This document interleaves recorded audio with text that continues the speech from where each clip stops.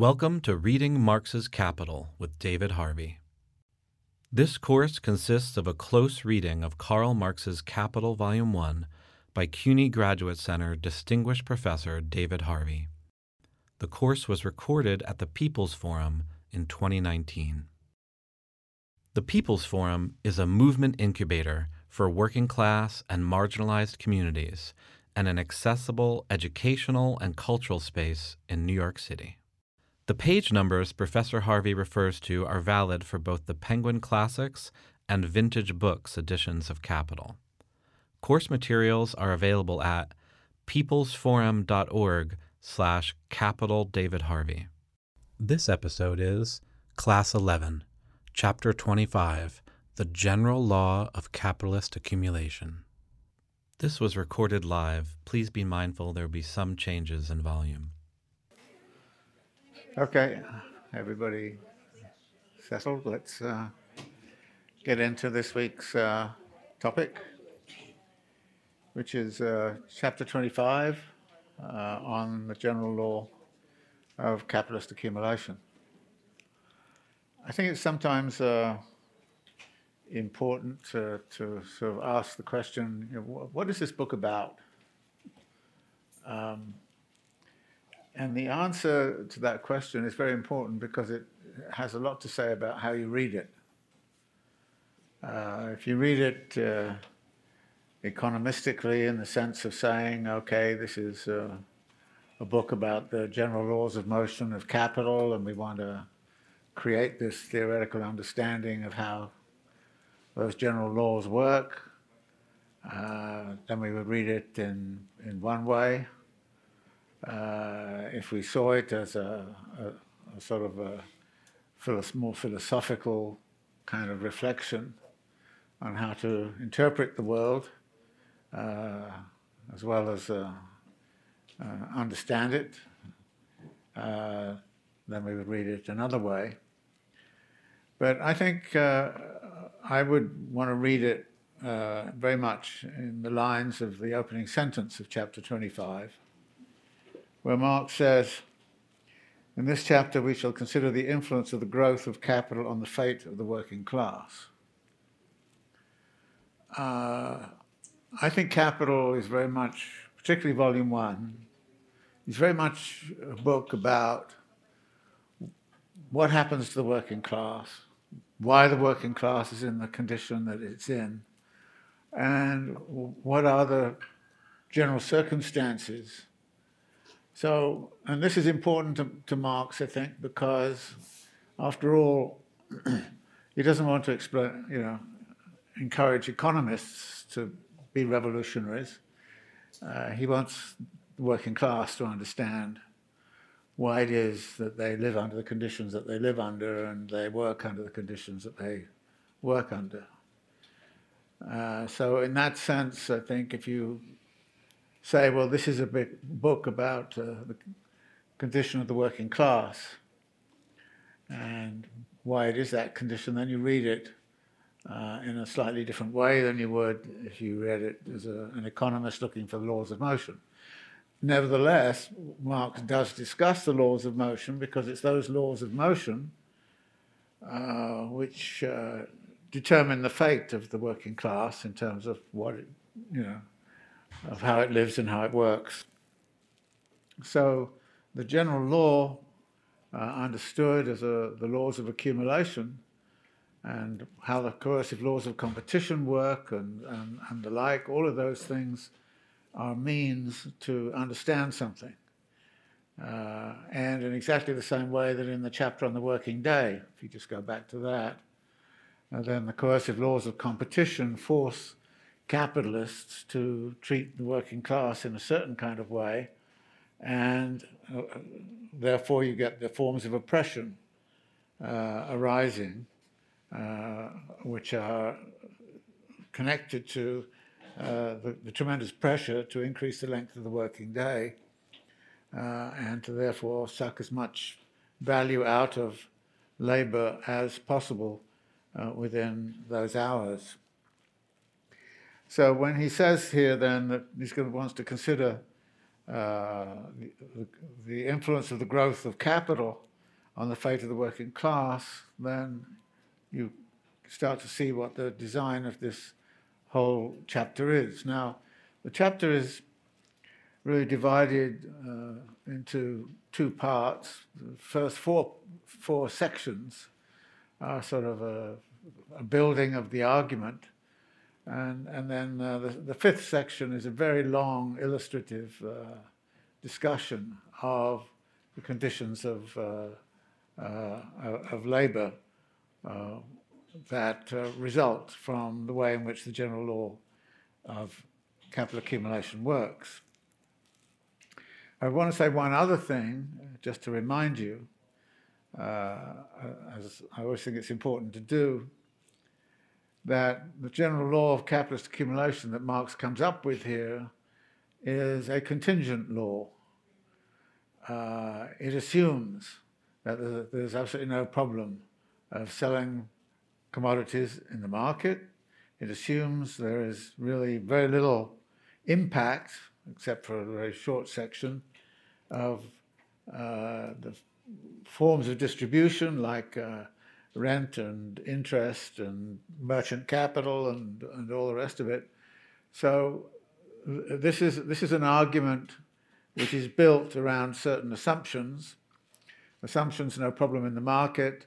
Assumptions that there are no problems of distribution. Assumption that you're working with a closed system. And if those assumptions don't hold, then the story that Marx would tell here would be rather different, and I'll be pointing out some of that as we go through. He starts off, however, with a little argument about something called the composition of capital. I think this got inserted into Volume 1 because Marx was working on Volume 3 at the time that Volume 1 was published. And Volume 3 is very much taken up with the whole kind of question of the organic composition of capital, as he calls it, and the transformation in the organic composition of capital, a rising organic composition of capital which produces a falling rate of profit, arguments of that sort. So he felt, I think, it was important to insert something about this notion of value composition into the argument here. In practice, in this chapter, however, you don't really need to know that. I mean, you can actually work out what's going on in this chapter without going through the kind of these concepts of composition of capital. But let me just briefly go over them. Marx actually ends up with three concepts. The value composition, the technical composition, and the organic composition of capital. And it's important to understand the differences between them. The technical composition of capital is simply the physical capacity of the laborer to work over a certain amount of constant capital or a certain amount of raw materials. How many shirts can a laborer produce in an hour? How many pairs of socks can the laborer produce in an hour? So it's a physical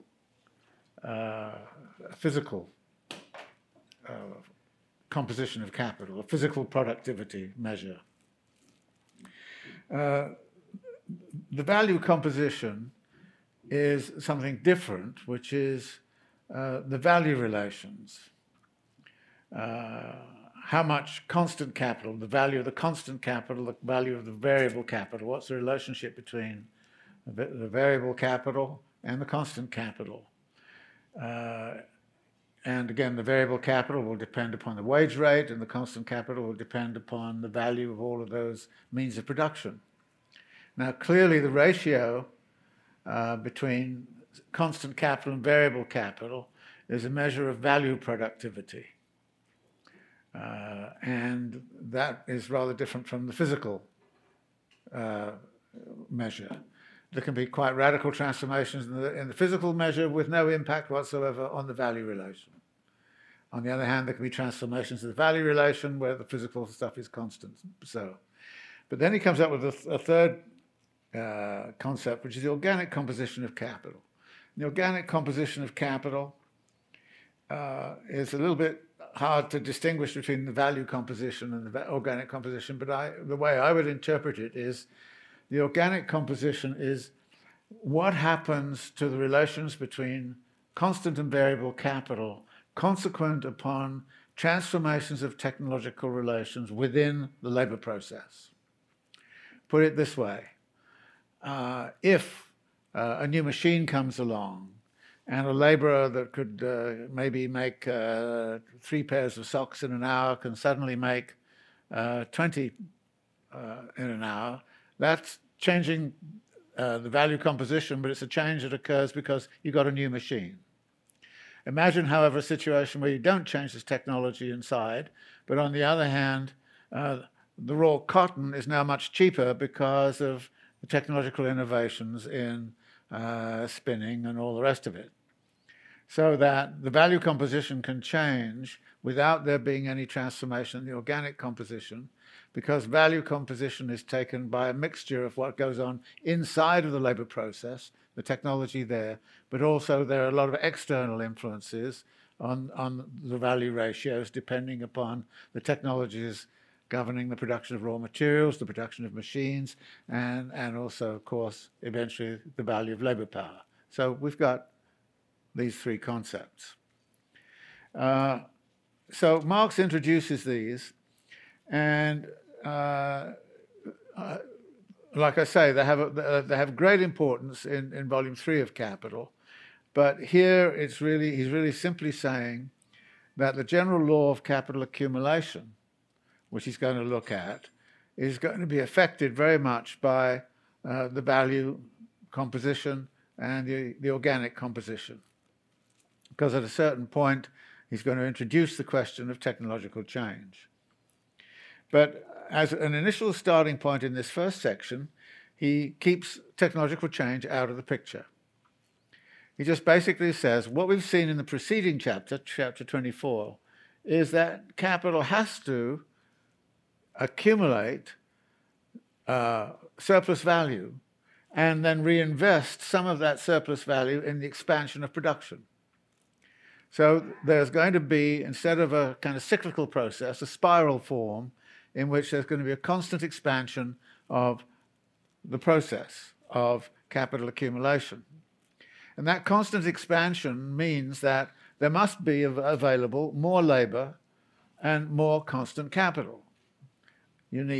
So he starts off by saying, well, the accumulation of capital it has with it an increasing demand for labor power and an increasing demand for part of the constant capital.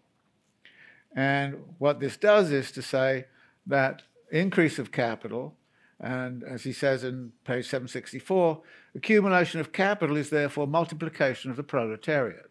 That is, increasing expansion means that more and more wage laborers have to be sucked into this capitalist production machine. If there's a situation, however, and he points this out on the page before, where the requirements of accumulating capital may exceed the growth in labor power or in the number of workers, the demand for workers may outstrip the supply and thus wages may rise. So we've got the possibility of this spiral form expanding the demand for labor. The supply of labor is not there, demand and supply relations get up, therefore labor, the wages rise. Now this is the one moment where Marx abandons his assumption that all commodities exchange at their value, because what in effect he's saying here is that a wage situation can arise in which workers will be paid more than their value by virtue of the fact that there's a scarcity of labor relative to the demand from the expansion of capital. So accumulation, he says, reproduces the capital relation on an expanded scale, with more capitalists or bigger capitalists at one pole and more wage laborers at the other. But, as he then goes on to say, a little bit further on in this section. That actually what this means is that the situations are such that they can be very favorable to the workers for certain periods under the conditions of accumulation we've assumed so far, he says on 768. And these are the ones which are most favorable to the workers. Their relation of dependence on capital takes on forms which are endurable, or as, and he quotes somebody called Eden, are easy and liberal. Instead of becoming more intensive with the growth of capital, this relation of dependence only becomes more extensive. The sphere of capital's exploitation and domination merely extends with its own dimensions the number of people subjected to it. And a rise in the price of labor as a consequence of the accumulation of capital only means, in fact, that the length and weight of the golden chain the wage laborer has already forged for himself to be loosened somewhat. And he talks about at the end of the 18th century, there was a period where there was increases in wages, but this, he says, is only a quantitative reduction in the amount of unpaid labor the worker has to supply. The reduction can never go so far as to threaten the system itself. What he's suggesting then is that capital, as it expands the demand for labor, the wages go up, and they go up to a certain degree. But then he introduces, in a sense, a homeostatic kind of adjustment mechanism.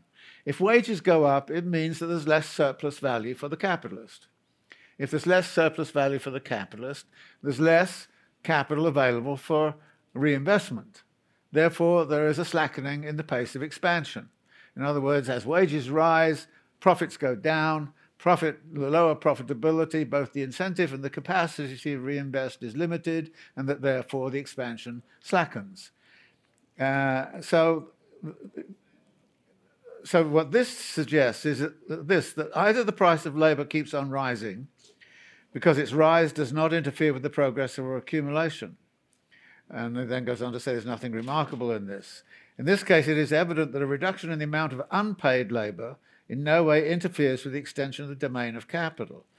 Or, the other alternative, accumulation slackens as a result of the rise in the price of labor because the stimulus of gain is blunted. The rate of accumulation lessens, but this means that the primary cause of that lessening itself vanishes. The mechanism of the capitalist production process removes the very obstacles it temporarily creates. The price of labor falls again to a level corresponding with capital's requirements for self-valorization. It's a sort of homeostatic adjustment mechanism. Wages go up, profit goes down, accumulation slackens, wages come down, profit goes up. So you can imagine sort of wave-like kind of with capital doing this, waving like this, and the wage rate going the opposite direction. And they both adjust to each other. So Marx is looking at this and saying, this is something that can be accommodated within the laws of capital accumulation. And as he says at the bottom of 770, to put it mathematically, the rate of accumulation is the independent, not the dependent variable. The rate of wages is the dependent, not the independent variable. It's a very important way of looking at it, because we often kind of like to think that it's the workers who are driving things up, but Marx is saying no, it's the other way around. The rate of accumulation is the independent variable, not the dependent variable. So everything is driven by the rate of accumulation, but the rate of accumulation oscillates around movements in the wage rate, and wages are adjusting to that. He then goes on to say this: the law of capitalist production, which really lies at the basis of the supposed natural law of population, can be reduced simply to this. And this is on 771.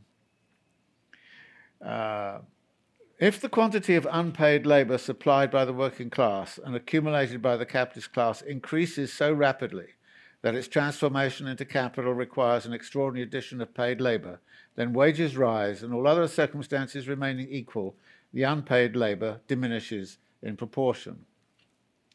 The law of capitalist accumulation, mystified by the economists into a supposed law of nature, in fact expresses the situation that the very nature of accumulation excludes every diminution in the degree of exploitation of labour and every rise in the price of labour, which would seriously imperil the continual reproduction on an ever larger scale of the capital relation. So this is the first section. In section 2, he kind of says, okay, what happens to this whole process when you introduce technological change, technological dynamism, the search for relative surplus value? And he kind of says, so far we've considered only one special phase of this process, that in which the increase of capital occurs while the technical composition of capital remains constant. That is, the organic composition is constant. But the process goes beyond this phase. Given the basis of the capitalist system, a point is reached in the course of accumulation at which the development of the productivity of social labour becomes the most powerful lever of accumulation. That is, you cannot imagine this earlier system he's discussed lasting very long without the insertion of strong currents of transformation in the productivity of labour through technological change, which gets us back to the question of the technical composition of capital, which he then analyses at the bottom of 773 as follows. This change in the technical composition of capital through technological dynamism, this growth in the mass of the means of production as compared with the mass of the labour power that vivifies them, is reflected in its value composition by the increase of the constant constituent of capital at the expense of its variable constituent. In other words, the ratio C over V tends to rise. That is, more and more C is being consumed by less and less V because of the technological transformations. This turns into a law. The law of the progressive growth of the constant part of capital in comparison with the variable part is confirmed at every step by the comparative analysis of the prices of commodities. The reason is, he says on the next page, 774, the reason is simple. With the increasing productivity of labour, the mass of the means of production consumed by labour increases, but their value in comparison with their mass diminishes. Their value therefore rises absolutely, but not in proportion to the increase in their mass. That is, if you get the technological change, then labour is going to use much more physical cotton in the making of the socks, but the value of that cotton may be less because of technological changes in raw cotton production. So what this means is that you've got to start then to get into the value composition, that all these shifts are going on. But the general tendency is this: the progress of accumulation lessens the relative magnitude of the variable part of capital. That is, the amount being advanced on wages is going down. But this by no means thereby excludes the possibility of a rise in its absolute magnitude. And we're now getting into relative and absolute movements. So this transformation which occurs in the technical composition ends up meaning that less and less variable capital is being used relative to the amount of constant capital, and that therefore the value composition of capital is rising, the organic composition of capital is rising, the technical composition of capital is rising.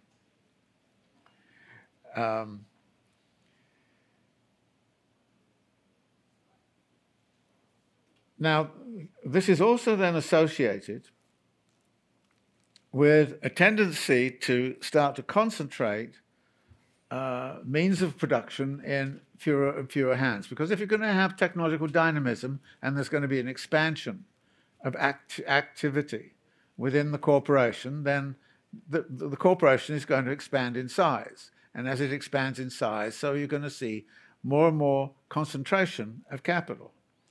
So he starts to then say, every individual capital is a larger or smaller concentration of means of production, with a corresponding command over a larger or smaller army of workers. Every accumulation becomes the means of new accumulation. With the increasing mass of wealth, which functions as capital. Accumulation increases the concentration of that wealth in the hands of individual capitalists, and thereby widens the basis of production on a large scale and extends the specifically capitalist methods of production. He's really talking about economies of scale, the expansion of corporate activity, individual capitalist activity, and that expansion is involved in the concentration of the means of production in fewer and fewer hands. This changes as you go forward,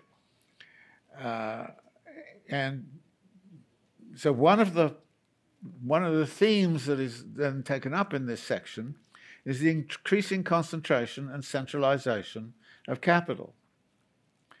The fragmentation, he says, of the total social capital into many individual capitals, or the repulsions of its fractions from each other, is counteracted by their attraction. The attraction of capitals no longer means the simple concentration of the means of production and the command over labor, which is identical with accumulation. It is concentration of capitals already formed, destruction of their individual independence, expropriation of capitalist by capitalist, transformation of many small into few large capitals. Capital, he said, grows to a huge mass and a single hand in one place because it has been lost by many in another place. This is centralization proper, as distinct from accumulation and concentration. So centralization of capital, which he's taking up on 777, is about the taking over by mergers and acquisitions, in other words. This is what we look at these days. Mergers and acquisitions. One capitalist takes over another capitalist, buys out another capitalist. Centralization of capital expands the accumulation of capital faster than occurs through concentration. Concentration occurs because capital produces surplus value. A certain amount of surplus value is plowed back in, and so the firm size becomes bigger and bigger and bigger, but it takes many years for concentration to arrive at a point where it's very, very massive and large. So it's far quicker to get there by one capitalist taking over another capitalist and eventually expanding things this way. So he then talks, and this is, I think, a very important section, about the laws of this centralization of capitals, or of the attraction of capital by capital. But he then says, these cannot be developed here. Now remember, Marx, throughout the volume 1 of Capital, is dealing with a competitive capitalist system.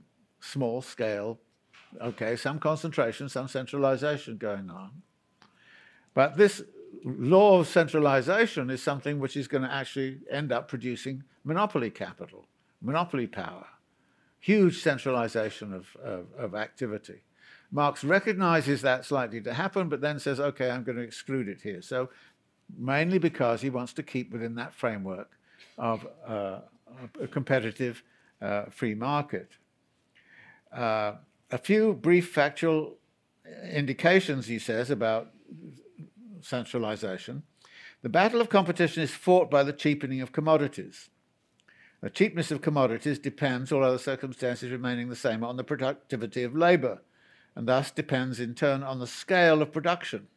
Therefore, the larger capitals beat the smaller. They use economies of scale. They can defeat and take over the smaller. The smaller capitals, therefore, crowd into spheres of production which large-scale industry has taken control of only sporadically or incompletely. Here, competition rages in direct proportion to the number and in inverse proportion to the magnitude. Apart from this, an altogether new force comes into existence with the development of capitalist production, the credit system. We haven't seen the credit system so far, and we have a very brief thing of saying, okay, the credit system is going to be foundational for the centralization of capital. The credit system, leveraged buyouts, all those kinds of things, this is going to be absolutely crucial to centralization. And you can't talk about centralization of capital without looking at the way the credit system is going to be used as a vehicle. And as he says, Commensurately with the development of capitalist production and accumulation, there also takes place a development of the two most powerful levers of centralization. And those levers are competition and credit. So you compete your way, that gives you centralization, but you can also use credit to centralize capital. And this leads to a situation. What distinguishes centralization from concentration, he says, is that the latter being only another name for reproduction on an extended scale. Centralization may result from a mere change in the distribution of already existing capitals, from a simple alteration in the quantitative grouping of the component parts of social capital. Capital can grow into powerful masses in a single hand in one place, because in other places it has been withdrawn from many individual hands. Centralization supplements the work of accumulation by enabling industrial capitalists to extend the scale of their operations. So remember, it's not only through productive activity that capital grows, it can also grow through centralization and economies of scale that are generated by massing together capital in very few hands. I think this is an important argument that's being made here, which is about the way in which powerful masses in a single hand get generated. And Marx is talking about that process and seeing it very clearly in the 1850s and 1860s as having a very important role into the future history of capitalism. Even at the bottom of the page, very bottom of page 779, either you use the credit system and fusion of capitals already formed, or you organize joint stock companies.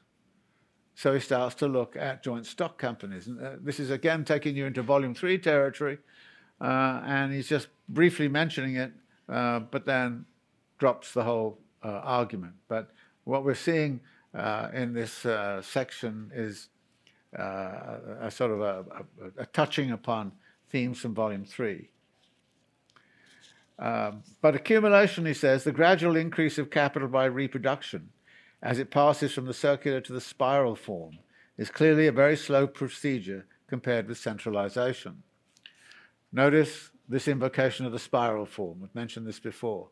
The cyclical form he's looked at, now he's talking about the spiral form, and it's a spiral form which is absolutely crucial. The masses of capital welded together overnight by centralization reproduce and multiply as the others do, only more rapidly, and they thereby become new and powerful levers of social accumulation. Therefore, when we speak of the progress of social accumulation, we tacitly include the effects of centralization. So we're now looking at this dynamics of capital when we shift from the cyclical to the spiral form. And the spiral form is moving in a way which is expanding and centralizing and becoming much more dynamic. And this leads into the third section, which is the progressive production of a relative surplus population or industrial reserve army. On 781, he says, the demand for labor is determined not by the extent of the total capital, but by its variable constituent alone. And that demand falls progressively with the growth of total capital, instead of rising in proportion to it as was previously assumed. In the first section, expansion of capital, expansion of proletariat. Here, expansion of capital, diminution of the proletariat. With the growth of the total capital, its variable constituent, the labor incorporated in it, does admittedly increase, but in a constantly diminishing proportion. So then you've got this thing, how fast does this spiral move? If it moves very fast, then yes, there will be some expansion of the labor force, but nowhere near as much as would have been needed if there was no technological change and no centralization of capital. Because the centralization of capital is a transformation of organizational form. And as you remember from chapters on relative surplus value, transformations in organizational form are just as important in affecting productivity of labor as the hardware of machines and machine production. So he says, in fact, it is capitalist accumulation that constantly produces, indeed in direct relation with its own energy and extent, a relatively redundant working population, i.e. a population which is superfluous to capital's average requirements for its own valorization and is therefore a surplus population. Now you've got a situation. Demand for labor rises. In the first model of accumulation, that meant an increase in wages. But if accumulation is also modifying the value composition of capital and reducing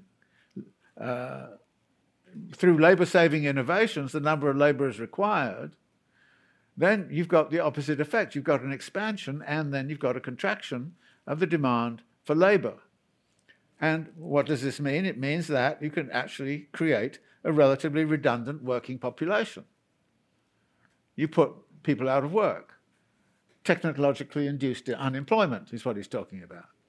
Technological change throws people out of work, and therefore the labor force which was once required is no longer required. This is what is going to happen through very strong processes of technological change. And what this means is that there's likely to be some strong fluctuations, as he puts it, in which the increase of the variable part of the capital and the number of workers employed by it is connected with violent fluctuations and the temporary production of a surplus population, whether this takes the more striking form of the extrusion of workers already employed, or the less evident but not less real form of a greater difficulty in absorbing the additional working population through its customary outlets. The working population, he says on 783, therefore produces both the accumulation of capital and the means by which it is itself made relatively superfluous.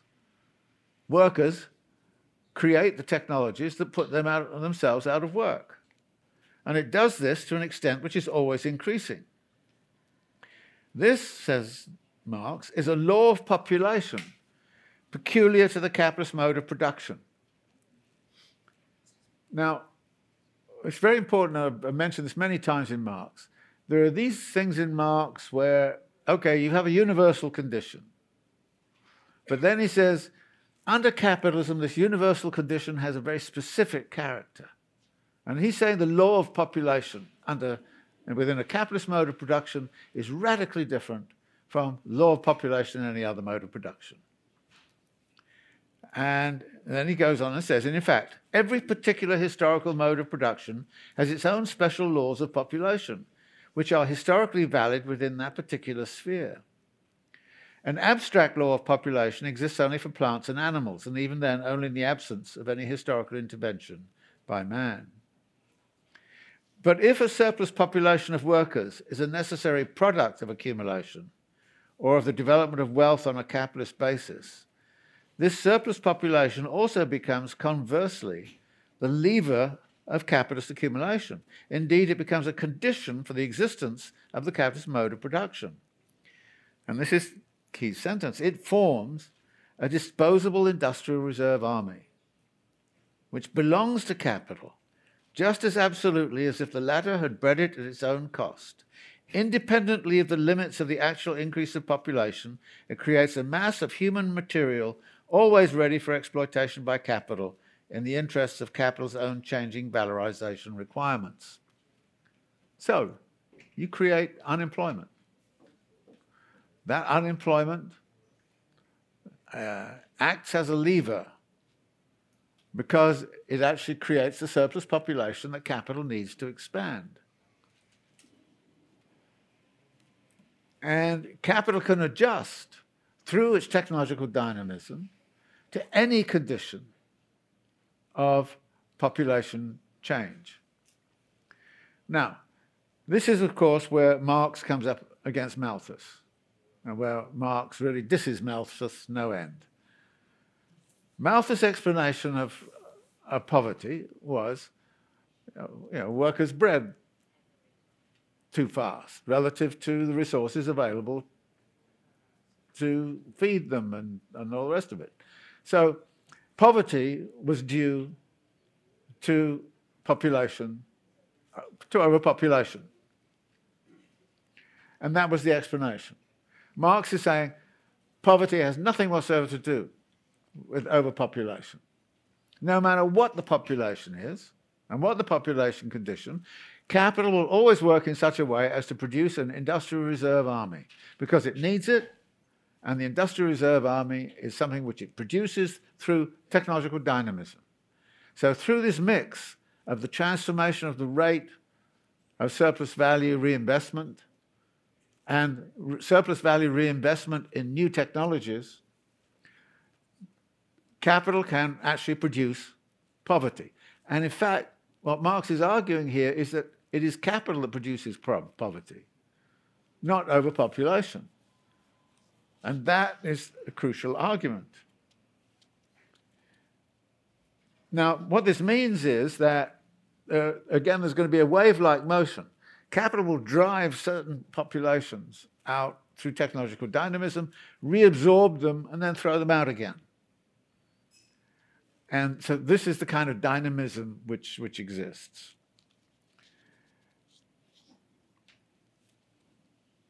This peculiar cyclical path of modern industry, he says after he's explained this kind of throwing in and out, which occurs in no earlier period of human history, was also impossible when capitalist production was in its infancy. The expansion by fits and starts of the scale of production is a precondition for its equally sudden contraction. The latter again evokes the former, but the former is impossible without disposable human material, without an increase in the number of workers, which must occur independently of the absolute growth of the population. So Marx is kind of saying the absolute growth of the population doesn't affect anything. This increase is affected by the simple process that constantly sets free a part of the working class by methods which lessen the number of workers employed in proportion to the increased production. Modern industries... It's falling off. I think I've got it. Sorry. I shouldn't gesture so much. This increase is effected by the simple process that constantly sets free a part of the working class by methods which lessen the number of workers employed in proportion to the increased production.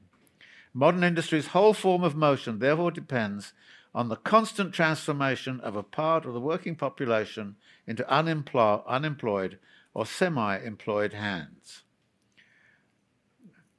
Effects become causes in their turn, and various vicissitudes of this whole process, which always reproduce its own conditions, take on the form of periodicity. When this periodicity has once become consolidated, even political economy sees that the production of a relative surplus population, i.e. a population surplus in relation to capital's average requirements for valorization, is a necessary condition for modern industry. And then he takes on Malthus and complains. Capitalist production, he says on 788, can by no means content itself with the quantity of disposable labor power which the natural increase of population yields.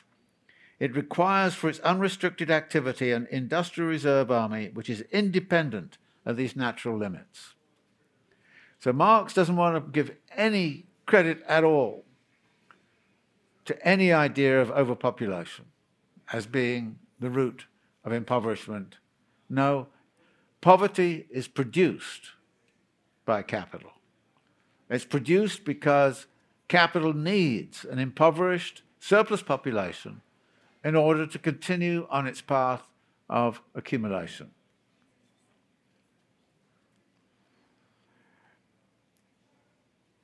Now, this relative surplus population has, he says, a number of functions. He says the setting free of workers proceeds still more rapidly than the technical transformation of the process of production that accompanies the advance of accumulation. One of the ways in which this does this is that insofar as production increases in extent and effective powers, it becomes a means of disciplining the labor forces.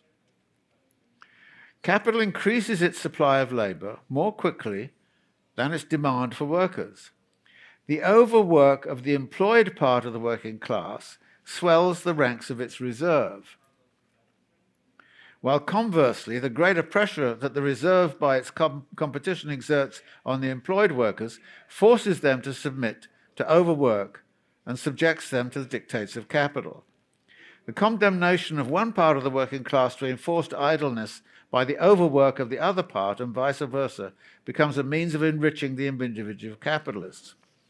This is a very interesting kind of thing. Even in times of unemployment, in times of unemployment, it's very interesting to see how many capitalists insist on the employed workers working overtime.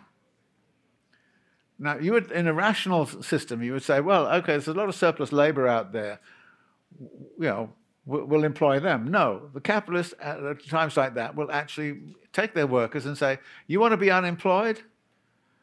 If you don't want to be unemployed, then you've got to volunteer to do overtime.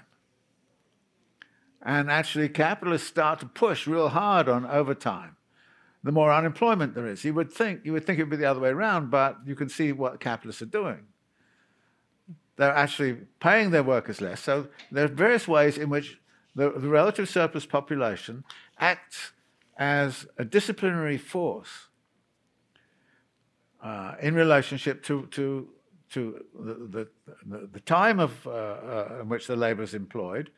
And then also, as he says on the next page, the general movements of wages are exclusively regulated by the expansion and contraction of the Industrial Reserve Army. And this, in turn, corresponds to the periodic alternations of the industrial cycle. So that the Reserve Army puts pressure on wages, it puts pressure on overtime, it puts pressure on the discipline of the workers. And this then he summarizes on 792 as follows. The Industrial Reserve Army, during the periods of stagnation and average prosperity, weighs down the active army of workers. During the periods of overproduction and feverish activity, it puts a curb on their pretensions. That is, it becomes a regulator of class struggle. The relative surplus population is therefore the background against which the law of demand and supply of labor does its work. It confines the field of action of this law to the limits absolutely convenient to capital's drive to exploit and dominate the workers. Then he goes on to say the following, that the mechanism of capitalist production takes care that the absolute increase of capital is not accompanied by a corresponding rise in the general demand for labor.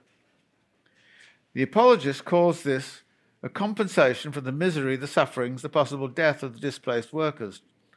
The demand for labor is not identical with the increase of capital, nor is supply of labor identical with the increase of the working class. It is not a case of two independent forces working on each other. The dice are loaded.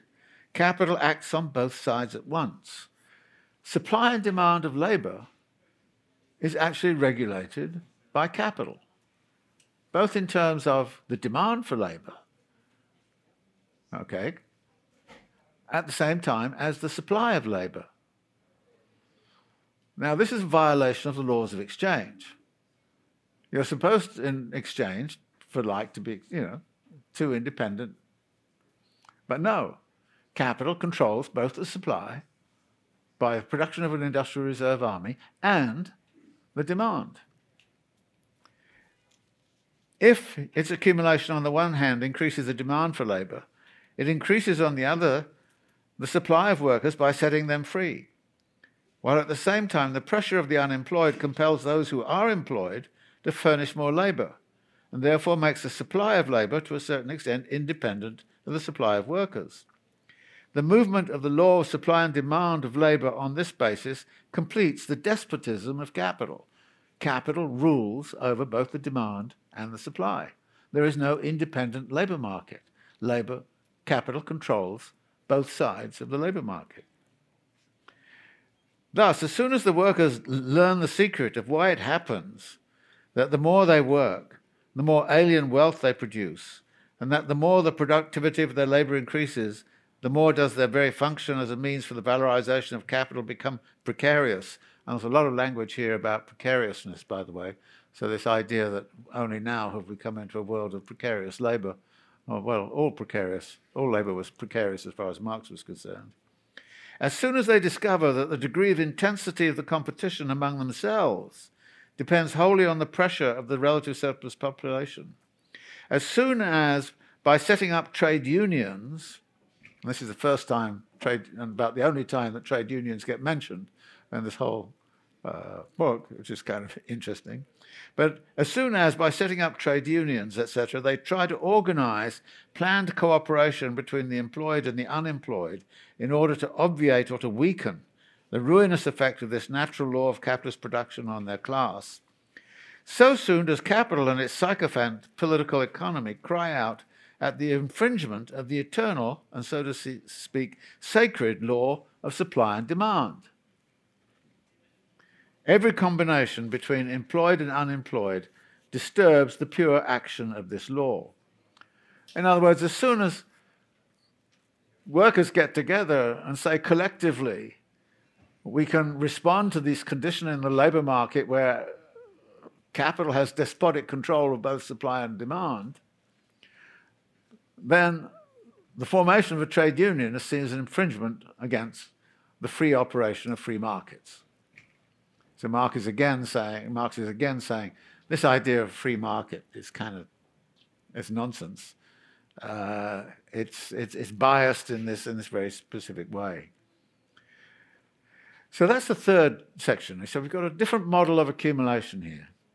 One in which technological dynamism and production of the Industrial Reserve Army is going on, and capital is creating its own supply conditions through the management of the Industrial Reserve Army. So then Marx turns to the question, all right, what happens to this Industrial Reserve Army? What's life like in the Industrial Reserve Army? And this is where the book really comes down to, okay, what's the general law of capital accumulation about? So he starts off by saying, okay, you can divide the Industrial Reserve Army into three parts. The floating, which is people who are intermittently in and out of the labor force because, they get fired because of technological change, technologically induced unemployment, all those kinds of things. Then there's the category, the latent. That is, a group in the population that has not yet been proletarianized. In Marx's time, well, there was a huge peasant population out there. In our time, well, there was a huge peasant population in China. That was the big latent force. Women and children, petty bourgeois shop owners. In other words, there's a whole group of people in the population that have not been proletarianized, and the latent group is very significant. And at any particular time, you can sort of say, okay, where's the latent group? And how can they be mobilized? In the 1960s, for example, when there were labor shortages within the major centers of capital accumulation, instead of creating an industrial reserve army by technological dynamism that threw a lot of people out of work, which, by the way, in the 1960s might have been difficult to do because of trade union power and might have induced actually a revolutionary movement and all the rest of it, capital said, okay, we're going to go for a latent. We're going to mobilize the latent. Where was the latent? Well, the Germans said German capitalists said, okay, there's all those people in Turkey. We bring in the Turks. The French brought in the Maghrebians. The British brought in people from the continent. The 1960s, there was a reform of the immigration acts in this country, which suddenly gave up the quota system and allowed the import of all kinds of labor from all around the world in this country. In other words, the mobilization of the latent reserve became a very important strategy in the 1960s to control the dynamics of class struggle. And because it was about controlling the dynamics of class struggle, it generated, of course, a great deal of hostility to immigration. So by the end of the 1960s, you have kind of anti-immigrant movements going on, and people saying, why is the French state subsidizing them, these Maghrebians? Why is the German state subsidizing these folk from Turkey? Why are the Swedes subsidizing these people from Portugal and Yugoslavia? Why is all this going on? And conventional working classes started to become rather anti-immigrant, and that then led to all kinds of social consequences. But then think of the latent reserve over the last 30 or 40 years. About 1 billion people have joined the global wage labor force in the last 30 years. Where were they from? Well, China came in. That was in itself huge, just in itself. Women were mobilized into the labor force, which in mass ways. The Soviet empire collapses, and so you suddenly got all of Eastern Europe and Russia and the like. I mean, a huge latent labor force, which was mobilized in the 1980s and 1990s and so on up to now. So the latent was very, very important, and that latent labor force did what Marx talks about in here. It disciplined the existing labor forces. It disciplined them to the point where once powerful trade union movements in Europe and North America are kind of disempowered, and all kinds of labor controls are set in motion. So the latent, it's important to sort of think about the history of the latent labor force. It's also important to think about, the creation of unemployment. The mess that occurred at the end of the 1970s, when in fact there was a deliberate creation of unemployment in what was called the Volcker shock and the Reagan, disciplining of the air traffic controllers union and all kinds of things like that. So in the early 1980s, there was a disciplining of labor that was going on internally at the same time as latent labor forces were being mobilized from abroad. Capital was starting to move abroad to where the labor forces were. So you then find this whole kind of relation to, but this is all about an industrial reserve army. Where is it? What's it doing? Where can it be mobilized? What are the tactics of mobilization? How much state power is involved in that? All kinds of things of that sort. And it seems to me Marx is opening up here these kind of questions to look at in terms of the history of capital accumulation. Throughout its history, capital has always had to have this industrial reserve army. And that is, I think, one of the crucial features. And the latent is, in some respects, I think, capital would prefer to deal with a latent force than a floating. The advantage of a floating labor force is, of course, that it has certain skills and doesn't have to be trained into labor processes and the like. So there's certain advantages of having a floating labor force. But a floating labor force is also difficult because they tend to be a bit organized. They tend to have a good idea of what they're doing, and they tend to be resentful of all sorts of things. So the creation of industrial reserve army by deliberate creation of unemployment, as occurred in the early 1980s, deliberately in Thatcher's Britain and also in Reagan's America. You see that going on, but it's only a short-term thing, and if it lasts too long, there'll be internal discontent and all kinds of hell will break loose, and so you look then for the latent as much as possible. The third category he talks about is the stagnant population, which is workers who have effectively been either driven out of the labor force or lost their interest in working and don't want to be bothered anymore. It's a sort of stagnant sector.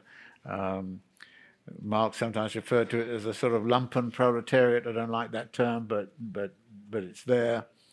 And finally, he says the lowest segment of the relative surplus population dwells in the sphere of pauperism. That is, those people who are kind of sickly, the widows. Pauperism, he says, is the hospital of the active labour army and the dead weight of the industrial reserve army. Its production is included in that of the relative surplus population. Its necessity is implied by their necessity. Along with the surplus population, pauperism forms a condition of capitalist production and of the capitalist development wealth. It forms part of the necessary costs of capitalist production. But capital usually knows how to transfer these from its own shoulders to those of the working class and the petty bourgeoisie. The role of pauperism is that you take out this layer of the population, and it basically is a dead weight of the Industrial Reserve Army. It curbs the ambitions of the Industrial Reserve Army. You point to people, you know, the homeless people on the street, and that can happen to you. This is the kind of thing that can happen to you unless you play good and play by the rules and do what we want you to do. So this brings him to the conclusion. The more extensive, well, put it this way, the greater the social wealth, the functioning capital, the extent and energy of its growth, and therefore also the greater the absolute mass of the proletariat and the productivity of its labour, the greater is the Industrial Reserve Army. The same causes which develop the expansive power of capital also develop the labour power at its disposal. The relative mass of the Industrial Reserve Army thus increases with the potential energy of wealth.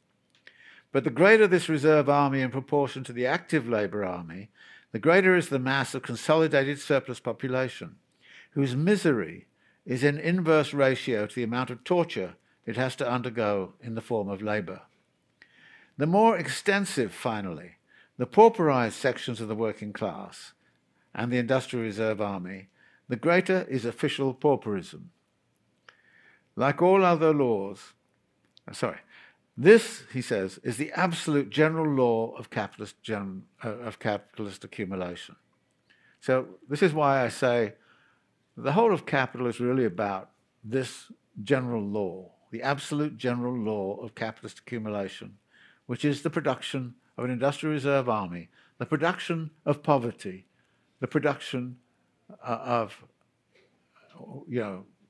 conditions of not only working but of living, which are close to being intolerable, because that is the basis upon which capital accumulation rests, and the production of wealth rests. Like all other laws, says Marx, it is modified in its working by many circumstances, the analysis of which does not concern us here. But I would still submit that this general kind of characterization is very characteristic of our present condition. I mean, what's remarkable in many ways about this is we've got the huge production of wealth and concentration of wealth at the same time as we've got the production of an Industrial Reserve Army of impoverishment, of pauperism. I've just come back, I was in Greece for a week. The whole history of what happened to Greece. In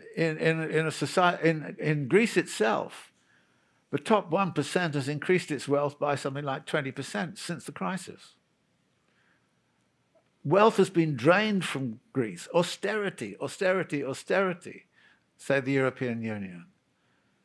And the lesson of Greece is, to all the working classes around the world, if you don't play ball, you're going to be like Greece.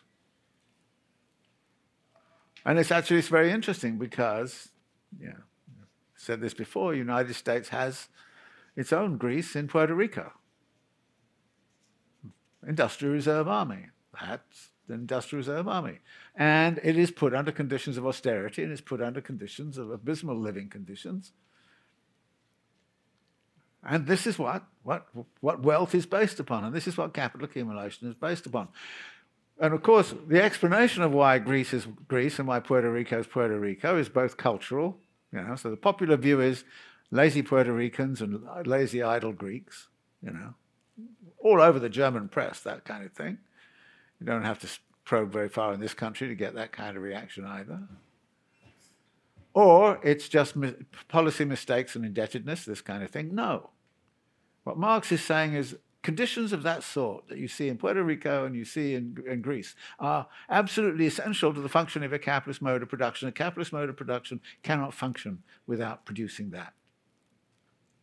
And it's really very interesting that, you know, when all this money started pouring out from the very ultra-rich in France to rebuild Notre Dame, and suddenly all of the Gilets jaunes were saying, where the hell did all that wealth come from? Why are we living under austerity? And why are we having to live under regulations and conditions of almost pauperism when all this wealth is there and can be easily spilled out in this, you know, in a second? They just sign the checks and that's it.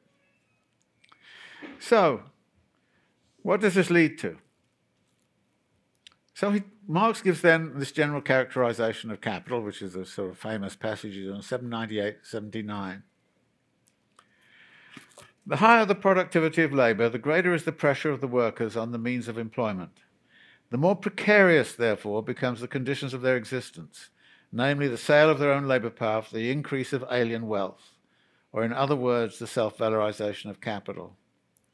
The fact that the means of production and the productivity of labour increase more rapidly than the productive population expresses itself, therefore under capitalism in the inverse form that the working population always increases more rapidly than the valorization requirements of capital.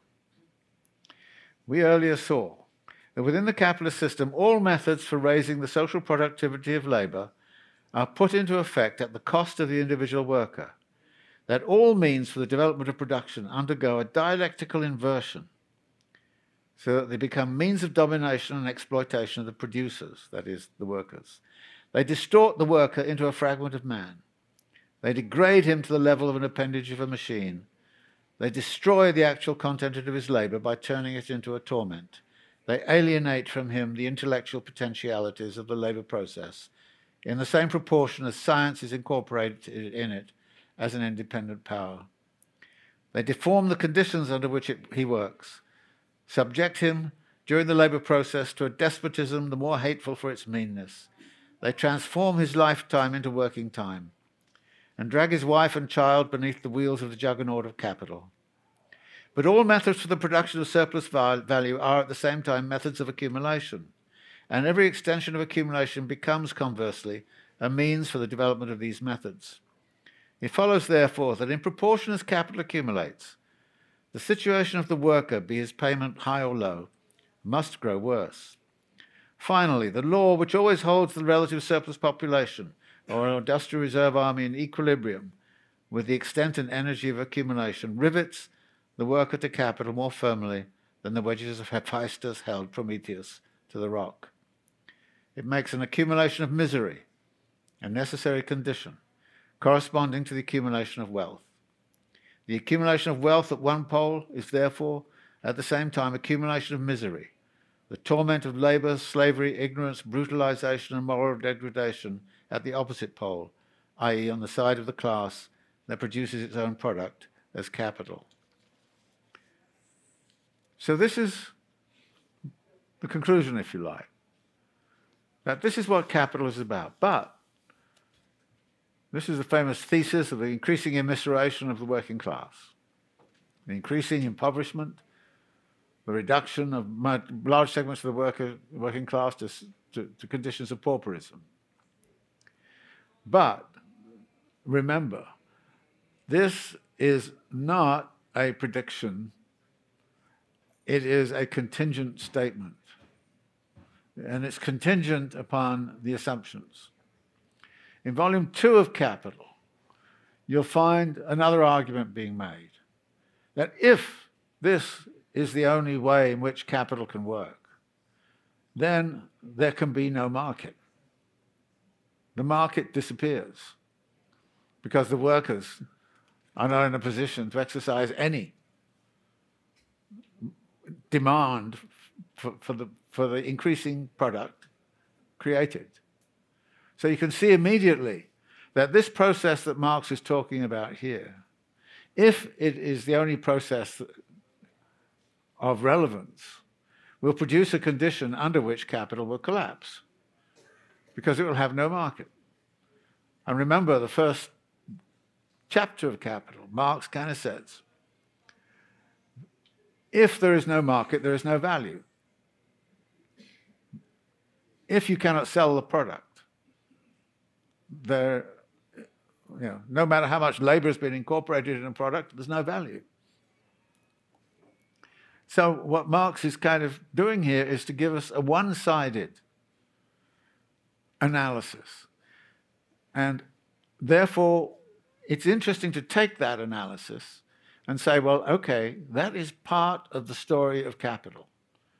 It's a very important part, because we can see phases in which the production of a relative surplus population, the mobilization of latent reserve armies, all those kinds of things, the pressure which is put on a working population by the unemployed, the pressure which is put on wages, the pressure which is put on the intensity of exploitation of labor and all the rest of it, all those pressures, they're all there. And they are being mobilized to this day. And in certain parts of the world, if you read this, you're kind of saying, and you're sitting in Bangladesh, or you're sitting in Laos, or you're sitting in Vietnam, or even southern China until recently, you would say that this is exactly what is happening. A latent reserve has been mobilized, it's pushed its way, and it's been reduced to conditions of labor and living which are absolutely appalling. So it's a one-sided story. It's interesting, at the end of Volume 2, Marx talks about the need to encourage rational consumption on the part of the worker. Rational consumption is that consumption which is necessary for the worker to engage in order to stabilize the accumulation of capital. In order for that rational consumption to occur, you have to give the workers more wages. So you raise their wages, and then the market can function. So the Volume 2 story is rather different, very different. And I think it's interesting to say, well, the Volume 2 story is about the stabilization of capital by the management of a wage rate which is sufficiently high to create the effective demand to absorb the increasing product, because accumulation of capital is the accumulation of more and more commodities. And who's going to consume those commodities? First off, they have to have the wants, needs, and desires, but then beyond that, they have to have the means to pay for them. So the Volume 2 story then says manage the wage level in such a way as to create the sufficient effective demand to absorb the value which is being produced. That's the Volume 2 story. But you can't do that if you're in this Volume 1 analysis. And I think it's very interesting just to look at the history of capital and ask the question, to what degree are we functioning according to the Volume 1 analysis or the Volume 2 analysis? My view is in the 1960s we were tending to do demand management, and the question of aggregate effective demand by at least giving a certain segment of the labor force privileged wage levels and all the rest of it, unionization and all the rest of it, that was a very important sort of phase in which the Volume 2 story was being followed. The trouble with the Volume 2 story is the workers started to get much more ambitious and much more empowered, and they needed to be disempowered. So in the 1970s, they get disempowered, and you go into a Volume 1 story. And we're now firmly in a Volume 1 story with serious problems about management of effective demand. And so where's the effective demand going to come from when we've, and so we have these claims, well, let's put the minimum wage up to $15 an hour or something like that, then demand will recover, and off we go back into a volume.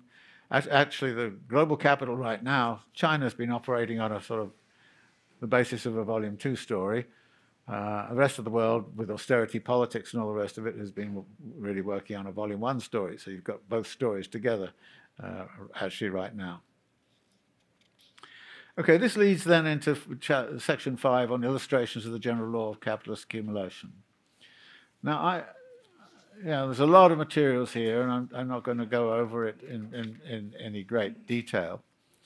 But what I wanted to point out is that Marx is not only interested in the positionality of what happens to the worker at the point of production. Here he's doing two things. He's talking about the conditions of social reproduction. And the conditions of social reproduction of the Industrial Reserve Army in particular. Because if the Industrial Reserve Army has absolutely nothing, and they all die of starvation, then it's not going to perform its role. So there's been a big problem throughout the history of capital as to how to manage the Industrial Reserve Army, how to give it enough resources to keep it alive and able to come back into the labor force. If they all end up in the sort of pauper category, then they're not going to be very effective as an Industrial Reserve Army. But nevertheless, the incentive that comes with the pangs of hunger.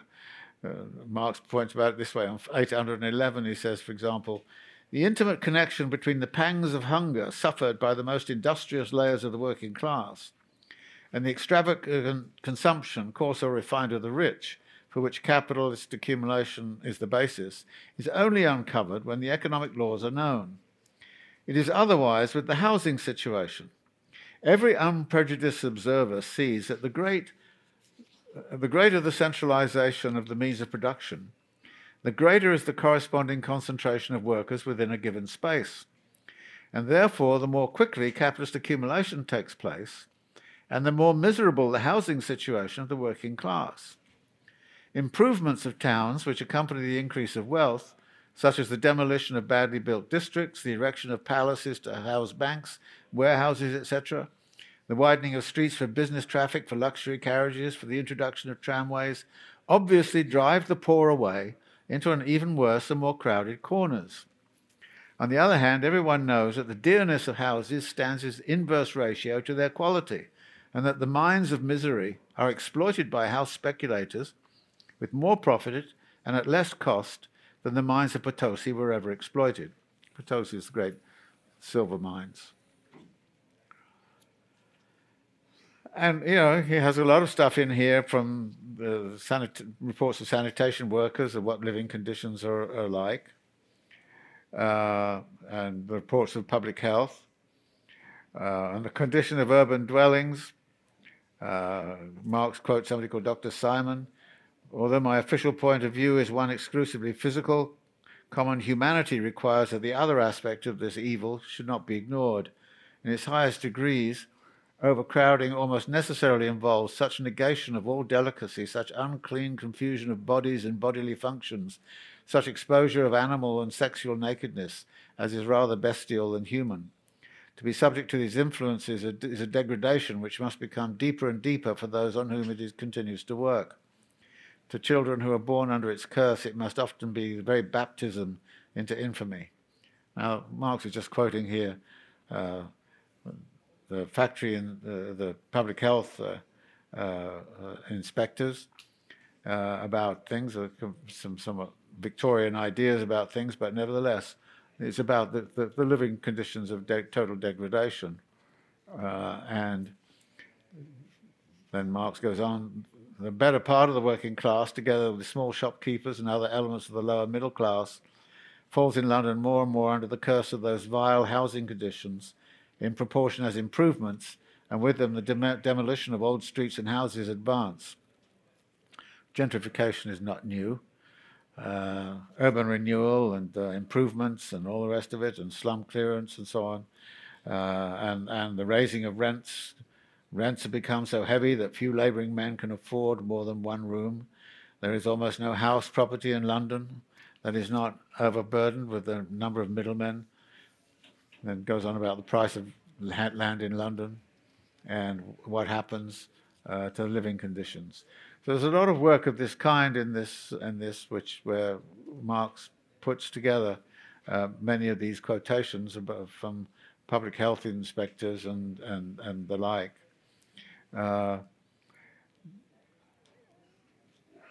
I think that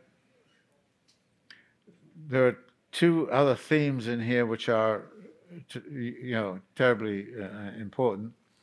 One is the notion of a continual immigration through which the system is continuously replenished, so that the importation of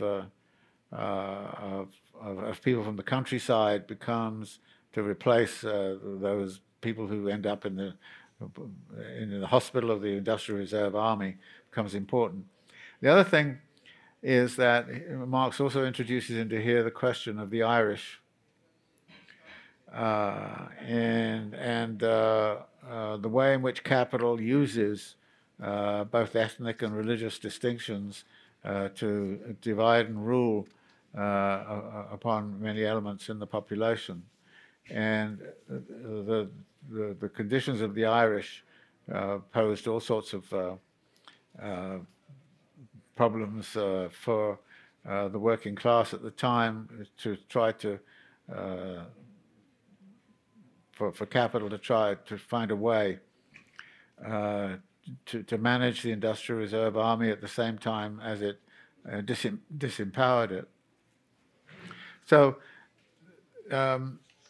there's a very interesting kind of argument which is also made about the living standards, and this occurred a couple of times, and we've also seen it in this country. There's a point where Marx points out that the public health inspectors are saying that the people in jail had better living conditions and better diet than the people in the workhouses, the official pauper population, and better also than the lower levels of the working class out on the street.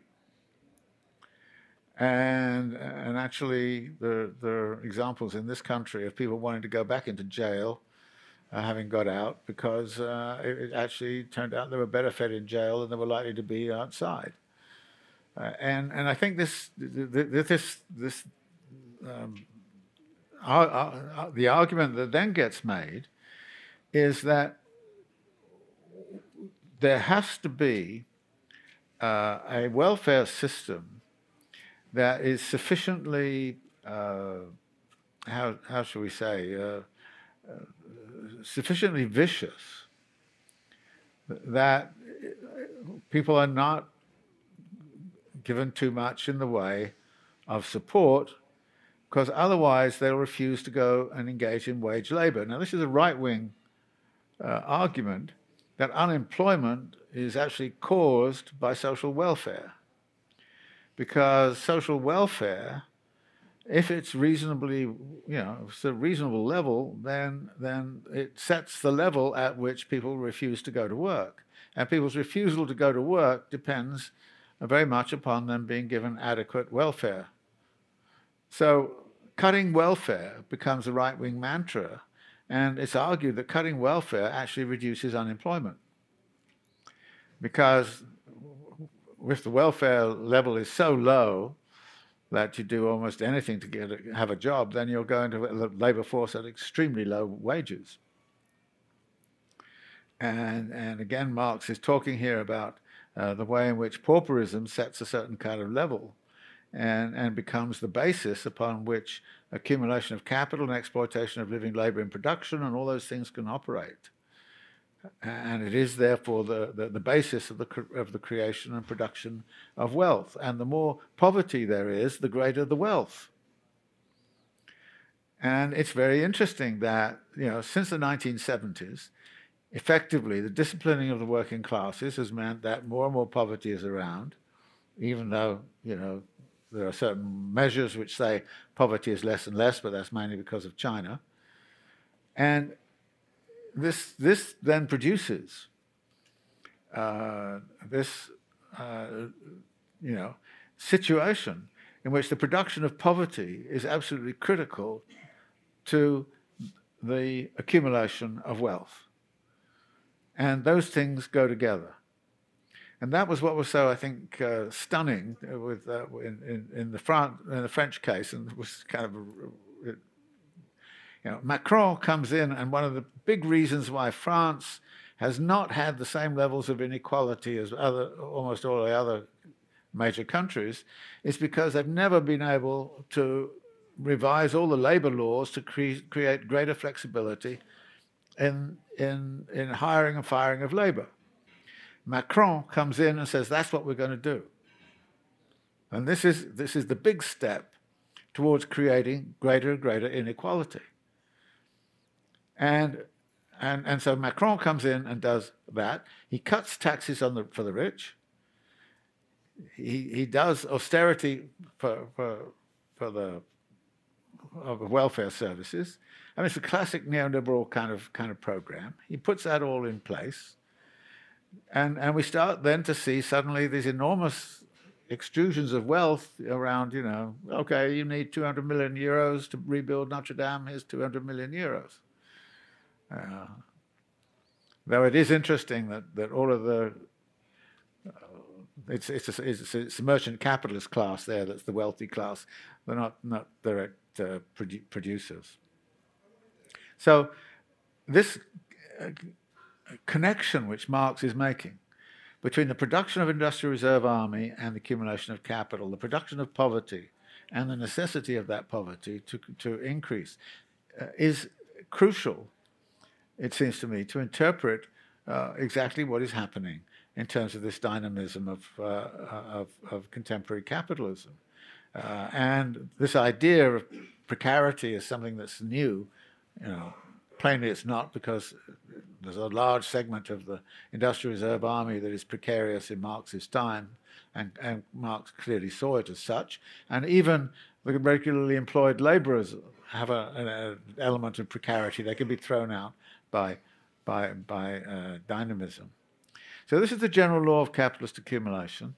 The role of labor is really what it's about, as far as I'm concerned, and I think that all of these illustrative materials back here are worth reading, if only to get some sort of sense of the vast array of reports which are coming out on the conditions of working and living in Britain at the time when Marx was writing.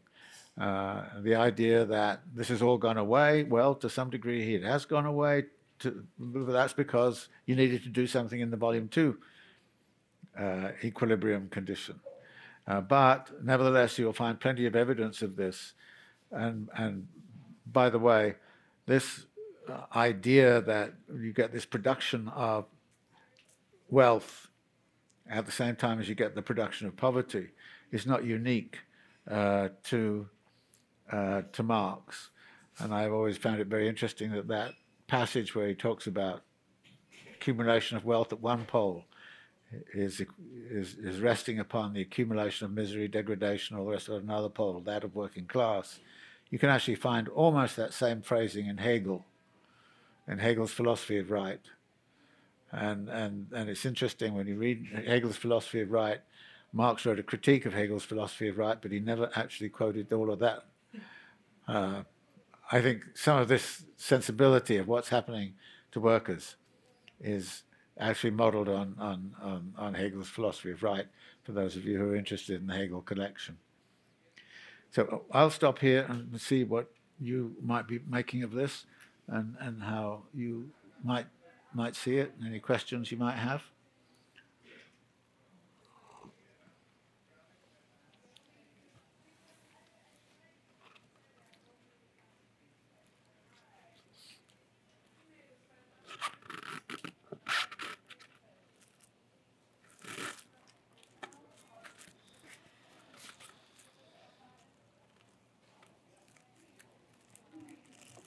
Nobody?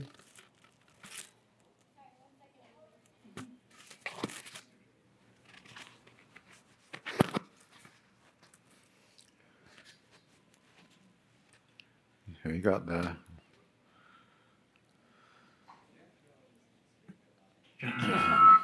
Oop. I just wanted to make sure I wasn't... Oh, it's on? Oh, cool.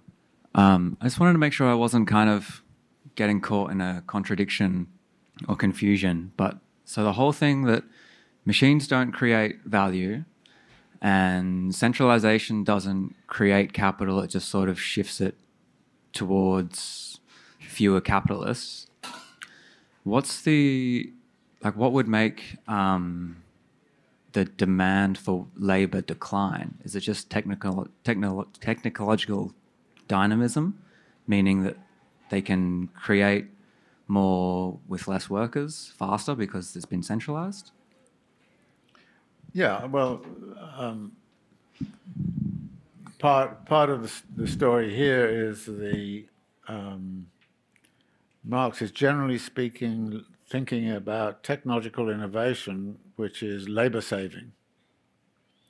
So labor saving technologies come in, and it means you need fewer workers and large. For example, when I moved to Baltimore, 1969, there's a steel works. I've forgotten exactly, maybe 37,000 people employed. By the time you get to 1990, there's 5,000 people employed, and they're producing the same amount of steel. The story in the auto plants is similar. Large areas of manufacturing. What we've seen is robotics and automation and all the rest of it. So that Detroit is presumably, I don't know whether it is, but it's still producing a hell of a lot of cars. But in terms of employment, we know it's nowhere, and so you've got the Detroit kind of problem. So if you look at the history of manufacturing over the last 30 or 40 years, what you'd see is a huge increase in productivity, a decrease of the variable capital, the decrease in the number of people employed, and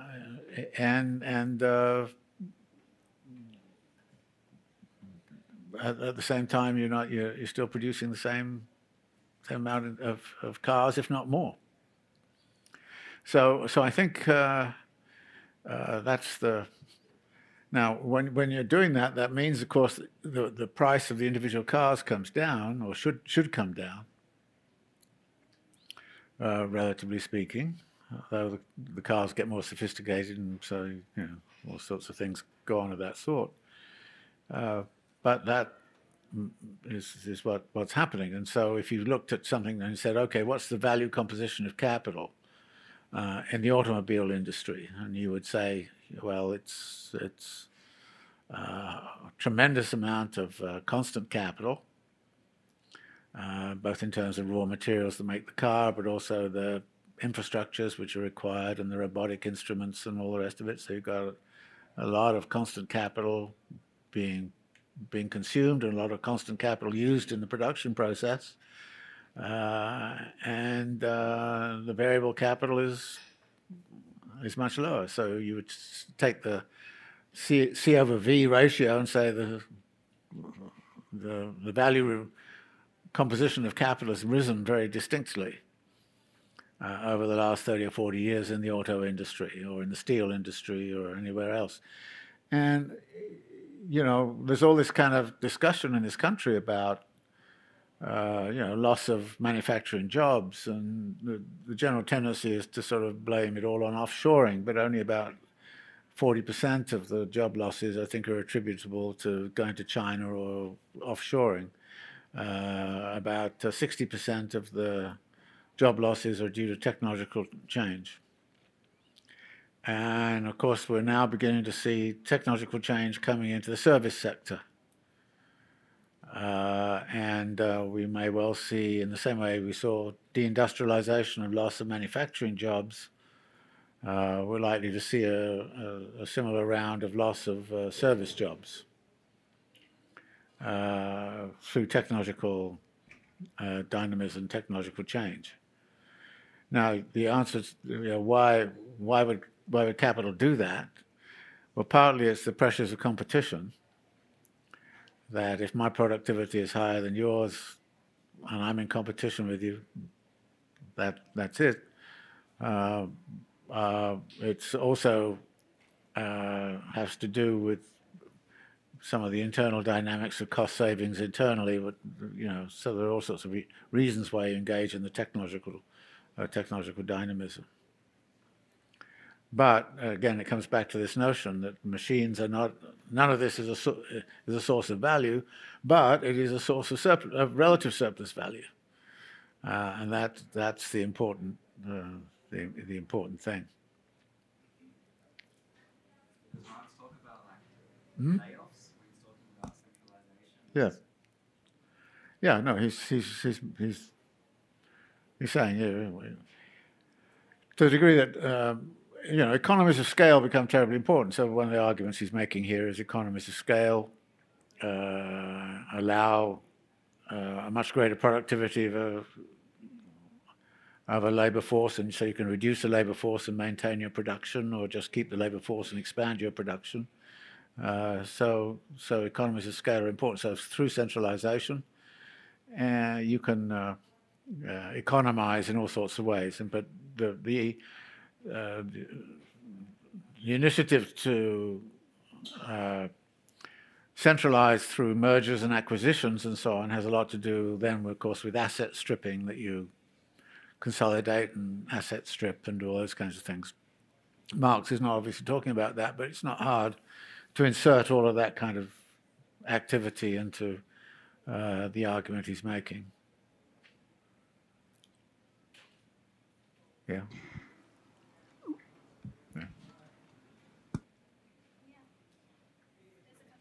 We have a question from online that's on okay. that point. What will happen? This is from Behan from Berlin. What will happen if sophisticated and widespread artificial intelligence enters the stage of accumulation and exploitation strategies of capital? Will it promote or hinder the emergence of a classless society in the future? Well, innovations of this kind always carry with them opportunities and possibilities. But as Marx points out about machines in general, and there's this ambiguity, of course, he has about, do we need machine technology and machine production for a socialist society? What we know is that machine production is being mobilized for the purposes of capital accumulation, and in exactly the same way that the new technologies and flexible specialization and all of that was mobilized in the 1970s and 1980s. It had the potential to create new possibilities for associated workforces to better manage and self-manage, but it was actually used by capital largely to accumulate more wealth and power in terms of the capitalist class. So my guess is about artificial intelligence, that while it has the possibility to be utilized very, very directly within a socialist project, that the development of artificial intelligence is not going to be is not going to be organized around a socialist project. It's going to be mobilized around the protection of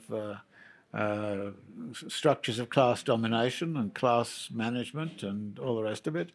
And it's going to be organized around the requirements of a capitalist class, unless there is a movement that kind of says, no, we're going to mobilize it in some other way.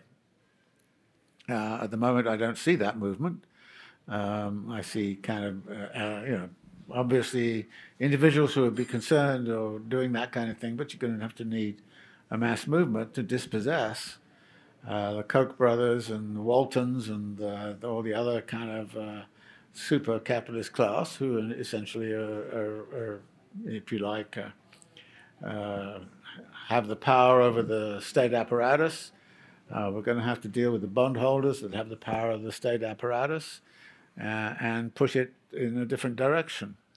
On this, I think it's very, very interesting that at the same time as Macron was doing all this stuff about, trying to increase the wealth of the capitalist classes, China is dedicated still to the idea of the elimination of poverty. And I found it interesting to read about President Xi going to these, poor communes. He was, when he was 16 years old, he was sent to a commune in a very poor area of China and worked there for 7 years during the Cultural Revolution, so he knows what poverty is all about. He went back there and kind of said to the people that we're going to, really change life there. And there was a story in the Financial Times 2 days ago about shrinking cities in China, which is a very unusual thing, but in Manchurian region where you've got underdevelopment and deindustrialization going on, Xi turned up and kind of said, okay, we're going to actually eliminate poverty. So here you have a French president who's actually creating poverty in order to create wealth, and you have a Chinese president who's committed, at least in principle, to the attempt to eradicate poverty. So again, artificial intelligence, the Chinese are using it. They could use it. Maybe they can use it in ways which are going to be progressive. Who knows?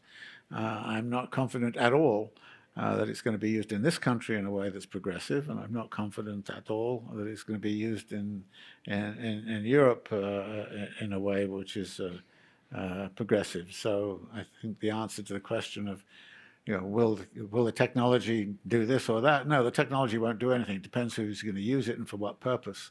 And I think that's where the big struggle lies in terms of the hegemony of a capitalist class that is very much in control right now. It's essentially an oligarchy or a kleptocracy or whatever you want to call it, but it's a very small group of power centers.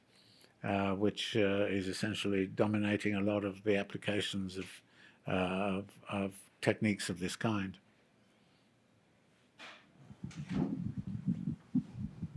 Hello. Hello. Well, what I was about to ask was you were talking about just now, about the use of technology for social change. And I think that it's really important that you mentioned. I know there are a few groups already in the world, but they just very spread out over the world. But, having create an artificial intelligence is not really hard these days. And create a machine is not really hard either. So I think that the left really can pull up something like a small project to produce things. For example, there's things that are really low-hanging fruits. The free production of food, for example, is not a really complicated project. And probably there's something that the left can do someday. And there's a couple of groups over the world that we always, I'm part of one of these, by the way. We always talk about these kind of things, and we always complain because we all feel leftists, but we always complain, but in the left, no one is really willing to do something concrete, like creating this thing here, and the community has a lot of power. We can create this kind of machine. We can create this artificial intelligence here. We can create this app, but it's really hard to find a dedicated group for this. But what was a question before is just comment to you that yes, there are people. There are people that we are worried about that. We are worried that the means of production are much more improved with artificial intelligence and robotics. But the concentration of wealth now is not only accelerating the introduction of robotics, like Amazon or Walmart, for example, which are really big actors in this thing, but also the displacement of workers with what we think are a class in extinction, to be honest. So, well, there are really people thinking about this today, and hopefully someday the left will rise with a nice team of engineers and programmers great idea. to do something. I will hope to have this someday. Okay. So that's it. Oh, Thank great. you.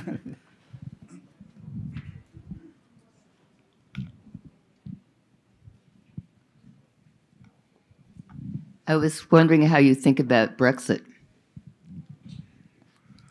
Oh, I try not to think about it.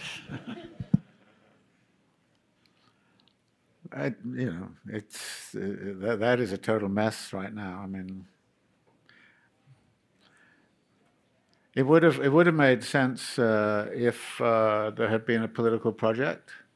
I mean, I think a strong case was being made by at least some of the people I know that, given the degree to which the European Union was totally locked into a very neoliberal repressive project, that the only way to get out of it was to sever relations with Europe, but that would presume that there would be a political movement in place in Britain that was actually going to pursue some alternative strategy to the neoliberal kind of configuration that had dominated the European Union from the Maastricht Accord onwards. So there was an argument along those lines, but since that certainly didn't happen, and most people who voted for Brexit were not thinking about that either, then the argument for Brexit was not good, and it probably would have been a better idea to stay in the European Union, try and reform the European Union, but you can see how difficult it is to reform the European Union. It's a very neoliberal structured organization, and the only thing it's sponsoring right now seems to me a rise of right-wing nationalism around the place, and accompanied by anti-immigrant fervor and all the rest of it. So about Brexit, I think it was a major lost opportunity to either say, well, okay, we're going to stay in the European Union and we're going to fight to reform it, or we're going to get out and we're going to autonomously develop an alternative kind of regulatory form and structure, which is not going to rest on the kind of neoliberal principles that led the European Union to inflict the kinds of damage it did on Southern Europe and Greece in particular. I mean, the European Union was supposedly set up originally as a sort of organization in which there would be mutual aid from one part to the other. When Greece got into trouble, well, okay, they were partly to blame, but when they got into trouble, there was no mutual aid forthcoming. And in fact, the whole Eurozone mainly benefited Germany and did not benefit hardly anybody else. So, uneven geographical development was involved in that.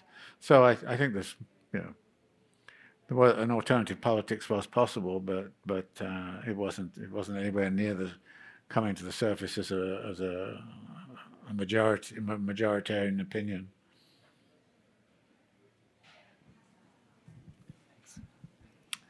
I was wondering if you could comment a bit on the different examples that Marx gives of transforming land use. I was wondering if you could comment a bit on the different examples that Marx gives of transforming land use. That was very disturbing. The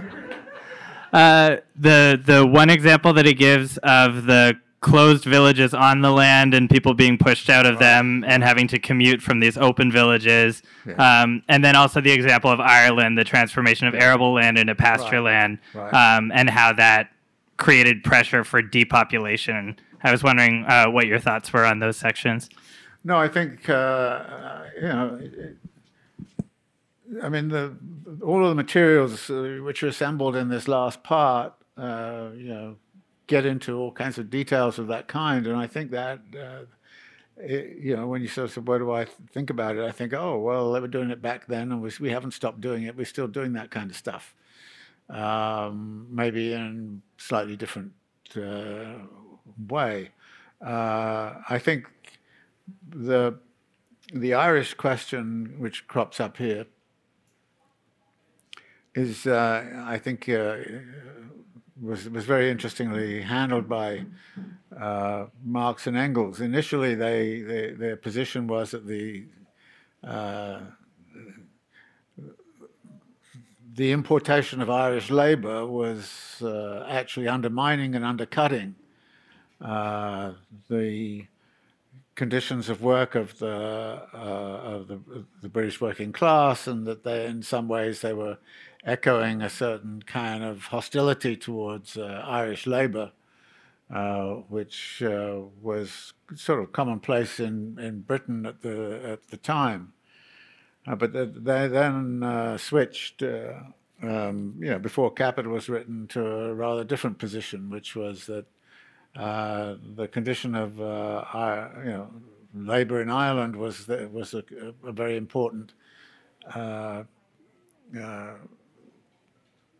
issue to militate about and become involved with. And I actually rather like the very final part of this chapter where Marx kind of says, well, to the degree that Ireland became a pasture to raise, cattle and all the rest of it for English landlords, and the Irish themselves go to Ireland, they there become good Republicans and start to form become part of a republic that's going to really threaten British hegemony. And I thought it was a sort of little interesting twist at the end where the movement of the Irish population to the United States, the republicanism of the United States that Marx had some faith in,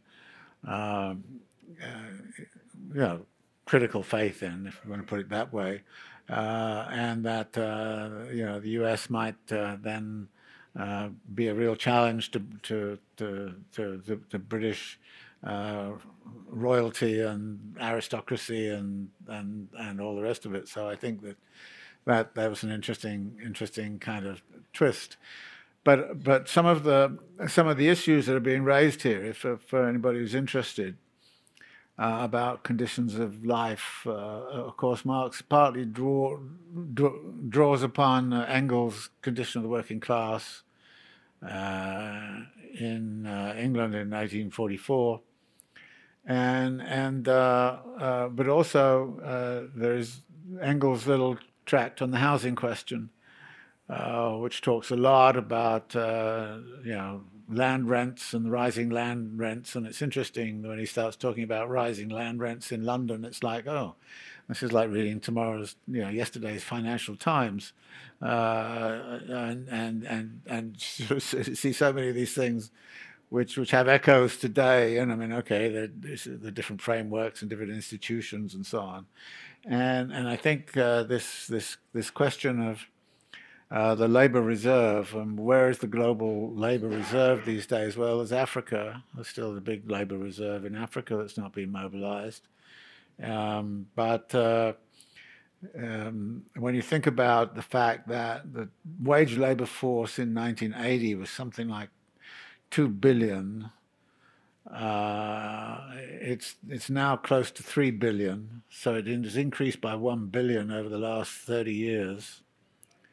That's a huge mobilization of a reserve army into the wage labor force. And much of it, of course, is living under the conditions, under really, really miserable conditions. And there's a very strange thing that goes on in the financial press, which is everybody is so surprised that inflation has not taken off. And everybody's so surprised not only inflation has not taken off, but wage levels haven't risen.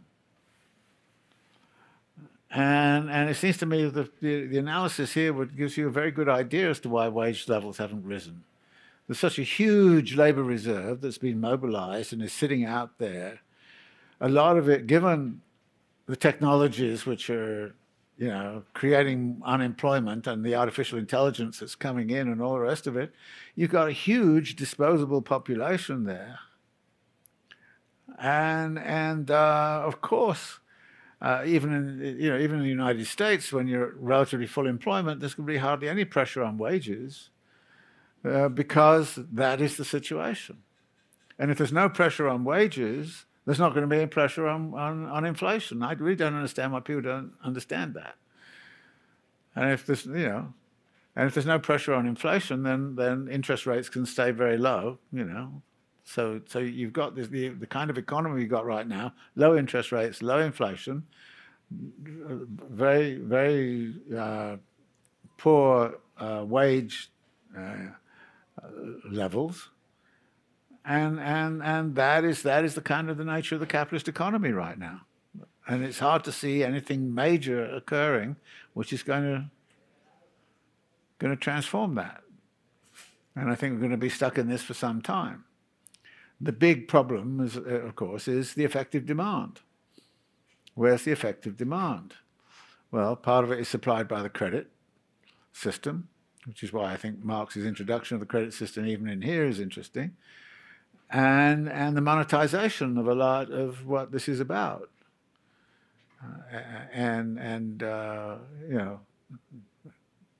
Some of the other. So this is the sort of situation we are in, and I think Marx does give us the sorts of tools to think about this and to understand, what the future might look like given the constellation of forces right now.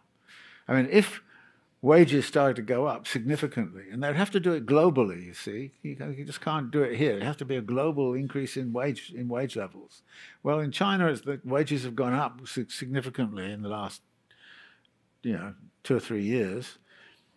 But one of the responses of Chinese capital is to go off to Bangladesh and Laos and Cambodia and all the rest of it, because and actually there are some signs they may be even setting up production activity in Africa. So the question of the labor reserve is there, and of course it's been mobilized and it's sitting there and it is disposable and is living at very precarious living. I mean, how would we write this chapter now? It's an interesting kind of thing, sit down just to rewrite this chapter. And how would we, and what would be the examples we would put in? That's your final exam, by the way. Rewrite this chapter.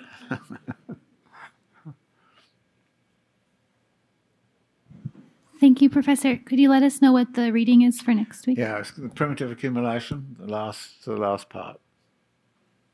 So that will be next week. That's the last session. Okay? Good. Thank you.